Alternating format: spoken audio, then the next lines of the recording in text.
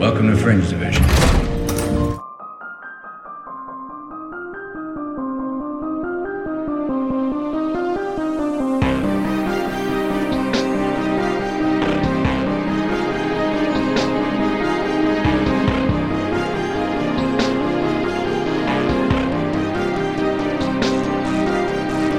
I work in Fringe Division. Weird is a matter of degrees. Hello and welcome to Fringe Division, a spoiler-free rewatch podcast of the TV show Fringe. I'm Jimmy. And I'm Martin. Today we'll be discussing episode 4 of season 1 of Fringe, The Arrival, which aired on September 30th, 2008 on Fox. It was written by J.J. Abrams and Jeff Pinkner and was directed by Paul Edwards. Exactly, and Paul Edwards directed a lot of episodes of Lost. Your favourite TV show, Lost, Martin? It turns out they were dead all along. No, it doesn't. That's not how it ends, Martin. Ugh. Right. We'll have this discussion another time on our Lost rewatch podcast coming next year. Right, so what's going to happen is this, Martin and I are going to have a little discussion, spoiler-free discussion, about this episode of Fringe. So, Martin, what did you think of episode 4 of Fringe? I liked it so much I could watch it a second time. Yeah, I have watched it twice in the past. Oh, a few months, I don't know why. No, it's a good episode, though. Yeah, it's out of the first sort of wave of episodes, it is probably almost certainly the standout. So far it is the standout, yeah. We learn a lot. I mean, the bald man gets a name, and he actually gets some speaking lines, and acknowledged. Exactly, and he has no eyebrows. So, I'm going to go through the plot, and Martin will interject if he has anything funny or annoying to say. That seems unlikely. What, do you have anything funny to say? Indeed. Yeah. That's not true, Martin. I find you humorous. So, the plot of episode 4, The Arrival, is as follows. A bald man with no eyebrows enters a diner. Sounds like a joke, doesn't it? Enters a diner and orders a roast beef sandwich with meat as raw as possible, with 11 jalapeno peppers on the side, and a glass of water at room temperature. Before eating the sandwich, he pours an entire container of black peppers on it. This is a lot. Cool, blimey, normally you have to wait for like someone's eyes to bleed or a bus to be frozen in amber, but this time it was just someone ordering a really weird sandwich. I know. A large amount of Tabasco sauce and places the jalapeno peppers on the sandwich. He eats the sandwich in several rapid gulps. And then he takes the whole pepper pot and pours all the pepper on it. I know, I've said that. You said the jalapeno peppers. No, I said before eating the sandwich he pours an entire container of black peppers on it. Then you interrupted me and I continued with a large amount of Tabasco sauce and places the jalapeno peppers on the sandwich. I wasn't paying attention. Of course you weren't. Not pausing between bites like a normal person. I love how I wrote this. The diner staff stare at him, as they would. He watches a construction site across the street and starts writing from right to left and top to bottom in an unknown language in his notebook while checking a pocket watch. So we know it's not Korean because he tells the... I really like how friendly the waitress was. I'd totally have lunch at this diner. She was really nice, yeah. And even though he was just giving off weird vibes, she was still, like, willing to talk to him. But, But not in a forced way. Like, just, let's have a chat, which is really nice. Yeah. Seems like she was really sweet. I think that was the actual Fringe event in the teaser that will have to be investigated. What a nice waitress in a diner. Yeah. From time to time, he observes the construction crew through high-tech binoculars. The ground starts to shake, and a gas main explodes at the construction site, toppling over a crane. It's like he knew it was going to happen. Yes, exactly. The bald man casually drinks his water, walks outside, moves to the edge of a now gaping hole, makes a phone call, and informs the person at the other end it has arrived. Now, Martin, that is one way of getting out of paying for your lunch, isn't it? Yes. I mean, he puts money on the table, but I wanted to make that joke anyway.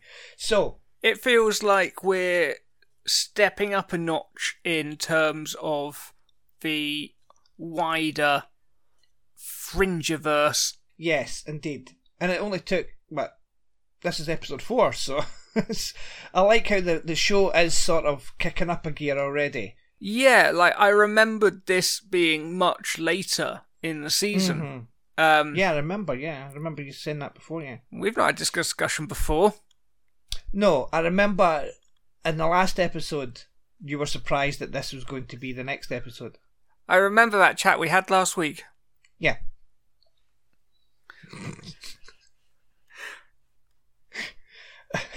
Right. At 3 o'clock in the morning, Walter Bishop and his son Peter Bishop are in their hotel room. Walter is keeping Peter awake by working out the recipe for root beer. The next day, Peter tells Olivia that he is tired of dealing with his father and is not happy remaining in one place so long. He wants to go and play poker in Ocean's 11. So, I know you're not a huge fan of the floating signs, Martin. We always see a floating sign for scene transitions, and I'm actually in agreement with you with the one where we see for the Federal Building. Mm-hmm. Because it's like we're seeing like a bird's eye view, and I just don't like the way that that's shot. So I agree with you in that instance. Also, Peter's a little bit of a dick to that woman in the Federal Building. He's a lot of a dick. He's a lot of a dick. The woman's just doing her job. Olivia insists that they need Peter to help with Walter. She also tells Peter that Walter has said he will not work on the investigation, preferring to return to the mental institution if Peter is not there with him. There's a lot of stuff here that they could have actually demonstrated with actions rather than words. Yeah, we've only got Olivia's word on that's what Walter says. Yeah. Also, when Peter says that Walter was standing there naked, Olivia sort of looks down. She sort of looks down at Peter's body for some reason. Maybe she was embarrassed. Maybe, but she looks down like at his chest area, then looks back up at his eyes. Maybe she was picturing Walter naked. Right. I mean, who wasn't? Me. Were you? Yeah. Hey, at least you're honest. So, Philip Broyles calls the team to a warehouse where the source of the explosion in Brooklyn is stored. A bullet-shaped metal cylinder, about 2 feet long, with grooves spiraling clockwise from top to bottom on its surface. Broyles explains that a similar object was found at an explosion in Quantico in 1987 and that a Colonel Henry Jacobson headed the investigation. Oh, cool. Someone to go and talk to. Exactly, for exhibition. Jesus Christ, Jimmy. For exposition. Exhibition, that's me thinking of Walter being naked again, just flaunting his bits about. Peter agrees to stay for this one last assignment while Olivia goes to see Jacobson, a family friend who lost his wife. Don't know why that's there, we don't need that, but there you go.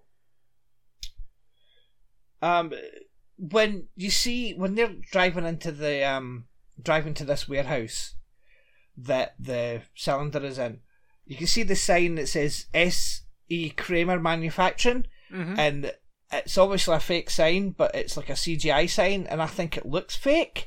It annoys me just seeing, because I know they're just doing their job and they're just trying to put a fake sign in a huge ass warehouse, but it looked fake to me. Yeah, it was a bit, hey, quick stick a sign there. Yeah. I'm aware I'm being picky, but hell, it's something to talk about. I think it's cute that Walter says good morning to everyone when he's walking in. Right, so the actor who plays Jacobson is Nestor Serrano, and he's been in loads of movies, including The Day After Tomorrow and Bad Boys. I've not seen the Bad Boys film. Would you recommend them? Well, not really. A lot of people love Bad Boys 2, but I actually think it's a lot of crap. And it's overlong and like it's like 2.5 hours long, that movie. Blimey. For an action movie. But Bad Boys 3 is actually not too bad. That was the one that was released earlier this year. And I think is the highest grossing movie of 2020 because of coronavirus. So there you go. There was a guy who managed to get a film that he recorded on Zoom to be the box office #1 in the US. Right. because there were no other films out, so it got logged as the box office number one, which I thought was the work of a plucky underdog, until I read that basically all he did was make a crappy film on his computer and then pay $25,000 to a cinema. That's it. Yeah. And it's like, oh, you could have done some more important things with $25,000 during a pandemic. That's... Oh. Okay. I'm not going to say anything, but what a Yeah. So, Jacobson extends his condolences about the death of John Scott, then relates how the object appeared at Quantico. It was vibrating at a specific pattern, the same as the new one. Jacobson determined the object was sending a signal, but couldn't determine to who or what. The object then exploded down into the earth. I don't know why I said it that way, and disappeared. He gives her his files, but warns her that she should stay away from it as far as possible. The idea of a drilling missile to be shot through the earth seems particularly redundant after the invention of intercontinental ballistic missiles. Yeah. It's just like, oh, now we've just got a load of holes in the planet. And that's putting aside the whole Earth's core is really hot and difficult to drill through side of things. Mm-hmm. At the FBI warehouse, a man in a stocking cap emerges from his car with an odd-looking gun and shoots the outside guard. An FBI agent confronts him, but is tossed aside by the gun's ability to manipulate physics. Hey, it's that bloke from House of Cards. It is, indeed. Yes, Michael Kelly. I actually remember him from Zack Snyder's Dawn of the Dead from 2004, where he played CJ, who's also a bit of a bastard. Typecast, is he? Well, at least CJ comes through in the end and saves the day and is, a hero, whereas this guy, not so much. He proceeds into the warehouse and quickly dispatches the 4 armed FBI agents with his physics manipulating gun. He locates the remaining scientist, who informs him the object is gone. That night, Olivia is awakened by a phone call, Martin. Ah! There's nothing but static and a man saying her name. Olivia believes the voice is John Scott's, but when she attempts to have the call traced, the operator at FBI dispatch says that no call came in on the cell phone. Dun, dun, dun. That was a weak plot point. It was. I don't give a shit. I really don't care about the John Scott stuff. It's just like, oh no, our equipment's on the blink again. Yeah. Oh well, back to sleep. Mm. The next day, Walter studies the object further while Olivia notices a man in the 1987 photos from Jacobson. She spots a bald man and identifies him in other photos from the previous trip to hospital. You what? I know. Dun dun dun. Jacobson answers his doorbell and finds the stocking cap man at his door. The man stuns him into unconsciousness. Bloody hate it when it happens. I know, you just open the door and some bastard just, shoots you. And then you're unconscious. It's like, come on. I was in the toilet as well and I pissed myself. Thanks, mate. Happens every week. Olivia takes a photo of the bald man to Broyles, who reveals that they've just discovered the same man in the photos after a year of work. So, Olivia is good at what she does. They've been unable to identify the man whom they call the Observer. We've got a name, Martin, but he has been at the scene of various pattern events. They're interrupted when Broyles gets word on the attack on the warehouse. Right, so the photo that Olivia shows Broyles of the bald guy in the hospital is actually different to the one that we see her looking at earlier. It's differently shot. It's a differently sort of staged photo, but it's supposed to be the same one, and that just won't stand, Martin. No, it will not. I'm going to give up on this show now. You can talk about the show yourself. It will just be me making uncoordinated references. Yeah. As Walter conducts sound experiments in the cylinder, Olivia calls Peter to inform him that they're moving the cylinder. Oh, Jesus fucking Christ. Olivia informs Peter that they are moving the cylinder to a secure facility. Walter seems aware that someone is coming for the cylinder and asks Peter to get him aluminium foil, sorry Americans, to shield the cylinder's frequencies. I'm not saying aluminum. I can't even pronounce that. So Aluminum. Aluminum. Peter agrees and goes to get the foil. Walter then asks Astrid Farnsworth for a syringe and injects her with it. What a wanker. Yeah. Right.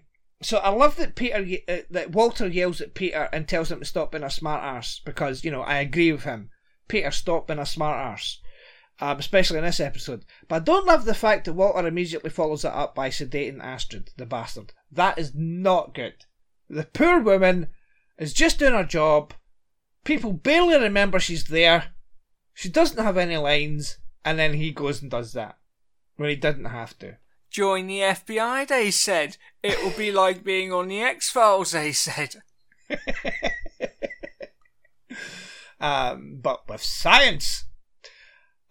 Peter returns a few minutes later to find Astrid unconscious and Walter and the cylinder gone. I like that Peter actually calls the foil tinfoil. He says, I've got the tinfoil. That's what we do, Martin. Well, what else is he going to call it? Something wrong? Aluminum foil, they call it. So, to hear an American say tinfoil is, it's just a bit strange. Right, the stocking cap man places electrodes from a device up Jacobson's nostrils and into his brain. That was lovely, wasn't it, Martin? Yes. Then plugs himself into the device. He interrogates Jacobson about the woman who came to see him and can read his mind through the device. This kind of feels like its own, it could be its own episode and they just sort of threw it in as an afterthought. Yeah. And he has a mind-reading machine. Nah, we won't need that later. No. See, actually, I genuinely can't remember, but I don't think this comes back. I'm pretty sure Michael Kelly doesn't come back. No, he doesn't.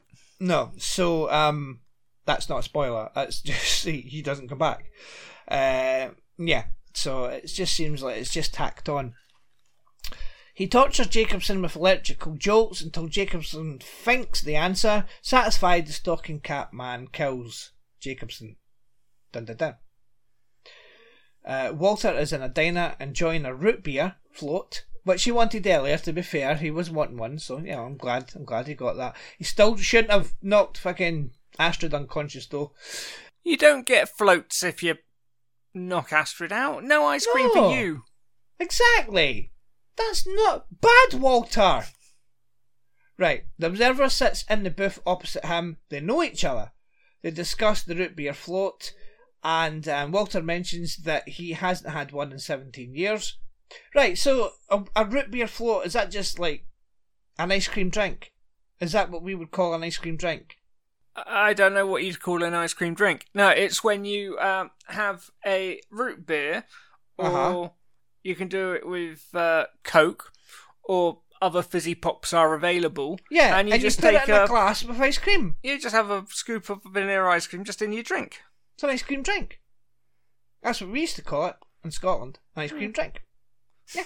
What did you call it? Coke float. Okay, cool. There you go. Yeah. Coke float.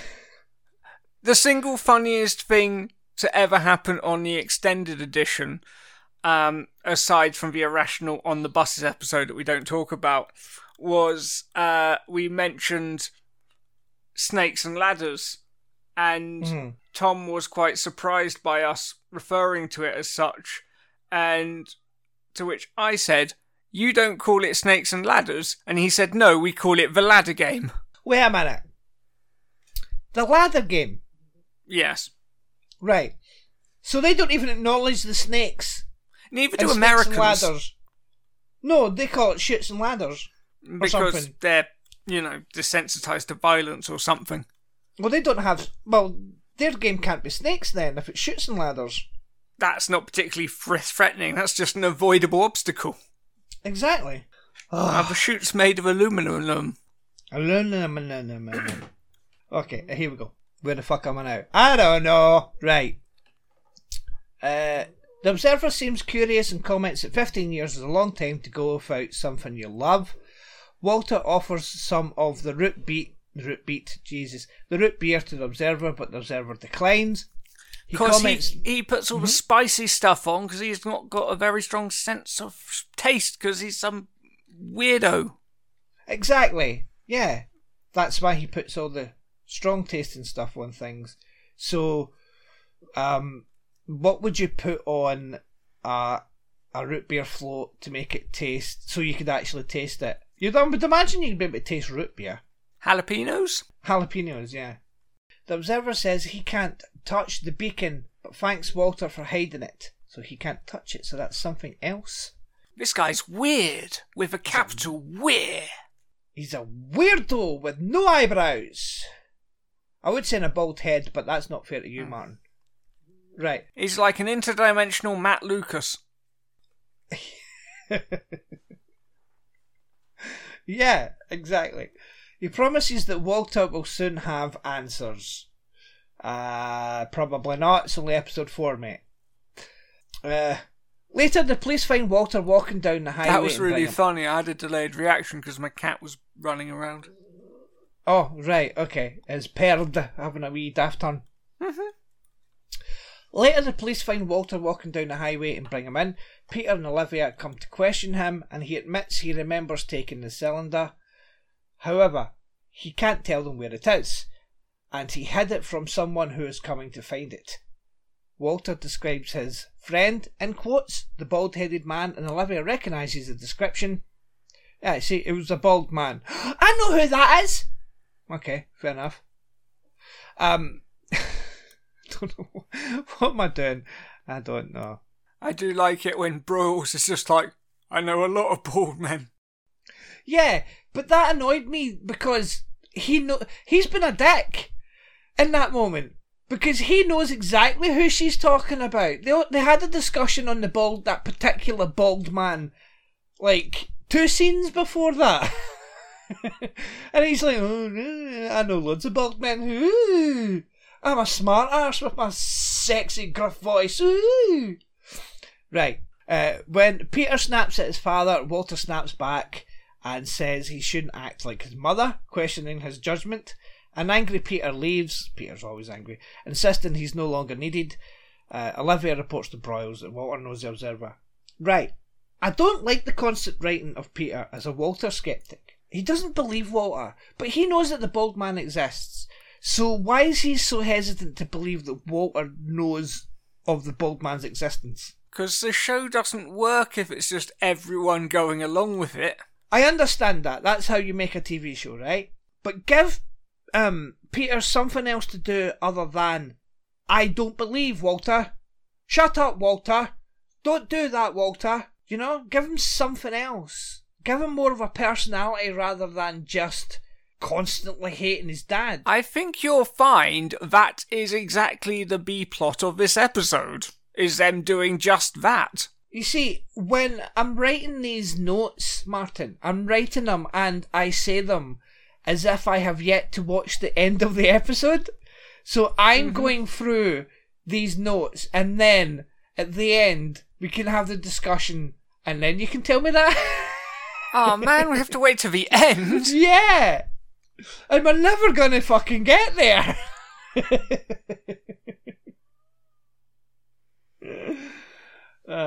Okay, sorry. It's fine. It's alright. We'll get there. We'll manage. Peter returns to the lab to pick up his belongings. He gets a call from an associate who can offer a job somewhere far from Boston. As Peter hangs up, he's unaware the stocking cap man is watching him from the shadows. And we also see Jean the cow. Hey! Just hiding there in the background. Astrid returns to the lab later and informs Olivia that there are signs of a struggle. Olivia checks the campus security footage. Meanwhile, the stocking cap man uses the same device on Peter and starts to interrogate him telepathically, asking where the cylinder is. I hope he cleaned all the bits off that was up Jacobson's nose. I don't think he follows basic hygiene. I certainly don't think he'd be following social distancing. No. Probably not. Although he does shoot people from a distance because he's got that funky gun. Yes. So, maybe. But his name's John Mosley. Wikipedia entry that I was reading doesn't say that, but the other Wikipedia entry does. After he recovers the beacon from the grave of Robert Bishop, John Mosley is taken down by Olivia. The beacon escapes into the earth and the observer reports that its departure was on schedule. Peter confronts the observer about the beacon only to have a gibberish conversation that implies that the observer knows what Peter is going to say before he says it, or as Peter puts it, he knew me, he was inside my head. The observer then knocks out Peter with an advanced sort of stun gun. That's what it says in this description.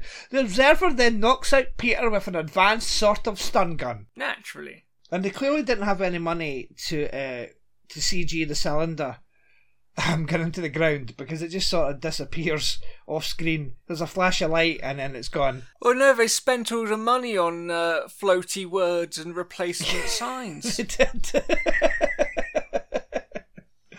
Exactly. After being hospitalised for his injuries, Peter admits to Olivia that his experience with the observer has caused him to start to believe in the pattern. I never really thought that Peter didn't believe in the pattern stuff, though, is my problem. Because he kept seeing it. Yeah. He never really said that he didn't believe it. Then this episode, suddenly, he says, I believe it. And it's like, yeah, we know you do, mate. We've been watching you for the past 3 episodes. I mean, I know he doesn't trust Walter, but he never really doubted the stuff that was happening before.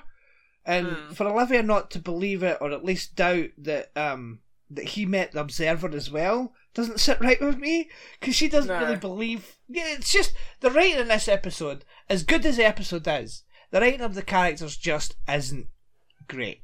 I don't think, Martin. I quite liked that they weren't sure if he actually met the observer or not. I actually thought that kind of worked. Why though? Why do they disbelieve that he met this man that they know exists? Because he got all beaten up and had stuff shoved into his brain and no one else saw he was actually there. So if he was just randomly putting stuff together, then yeah, that might be what he'd think he saw. No, people aren't believing things, and people, they're not believing in things that they absolutely should be believing in.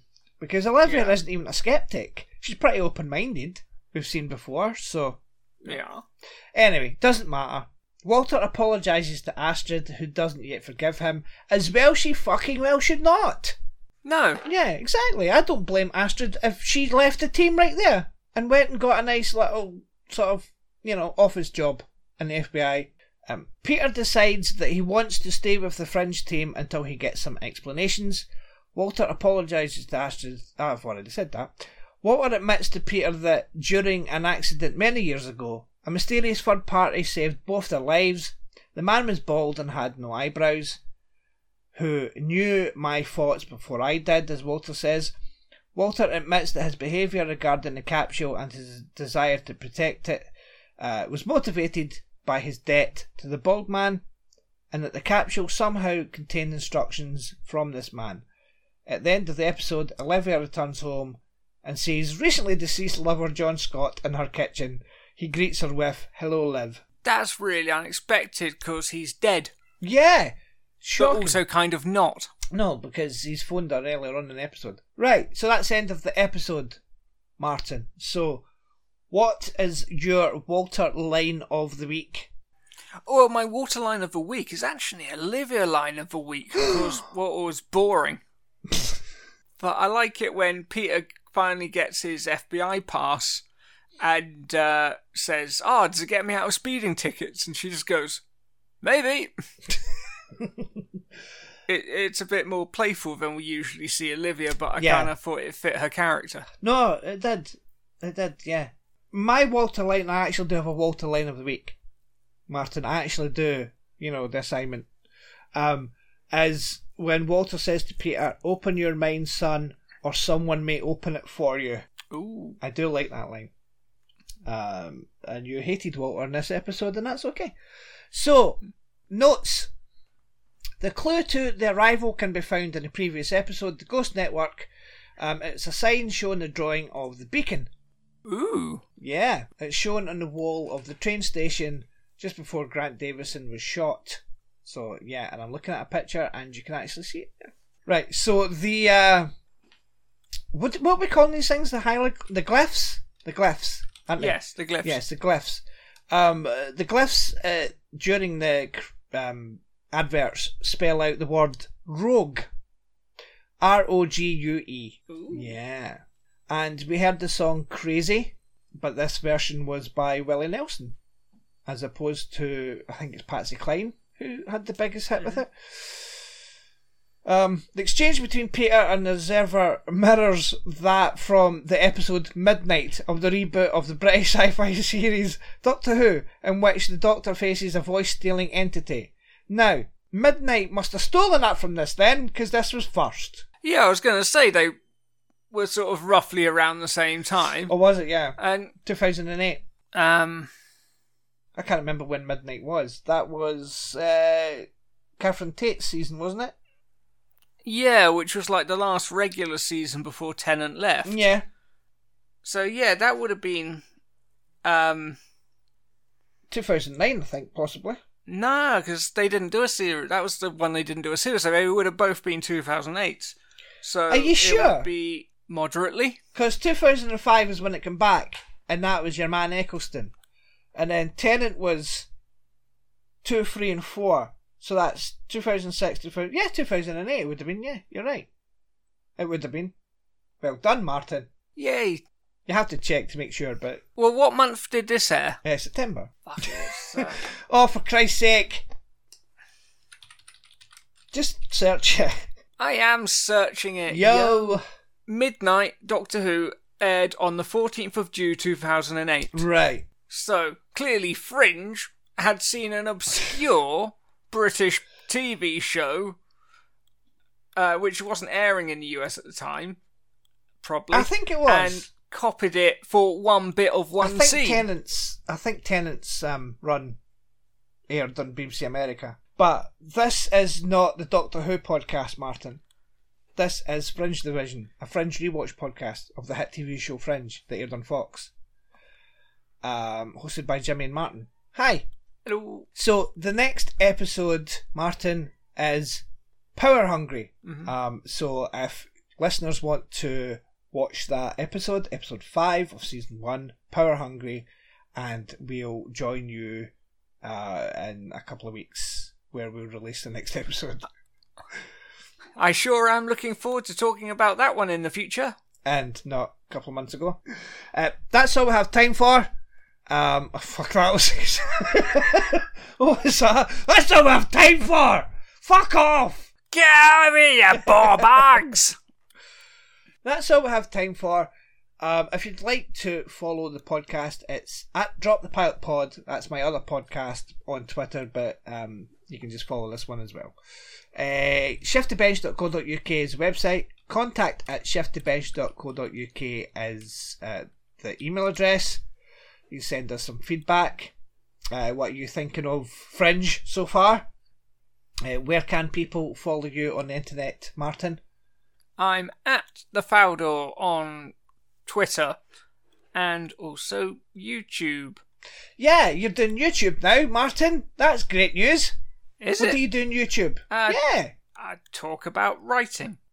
Excellent. I haven't watched it yet, but I shall. Like and subscribe.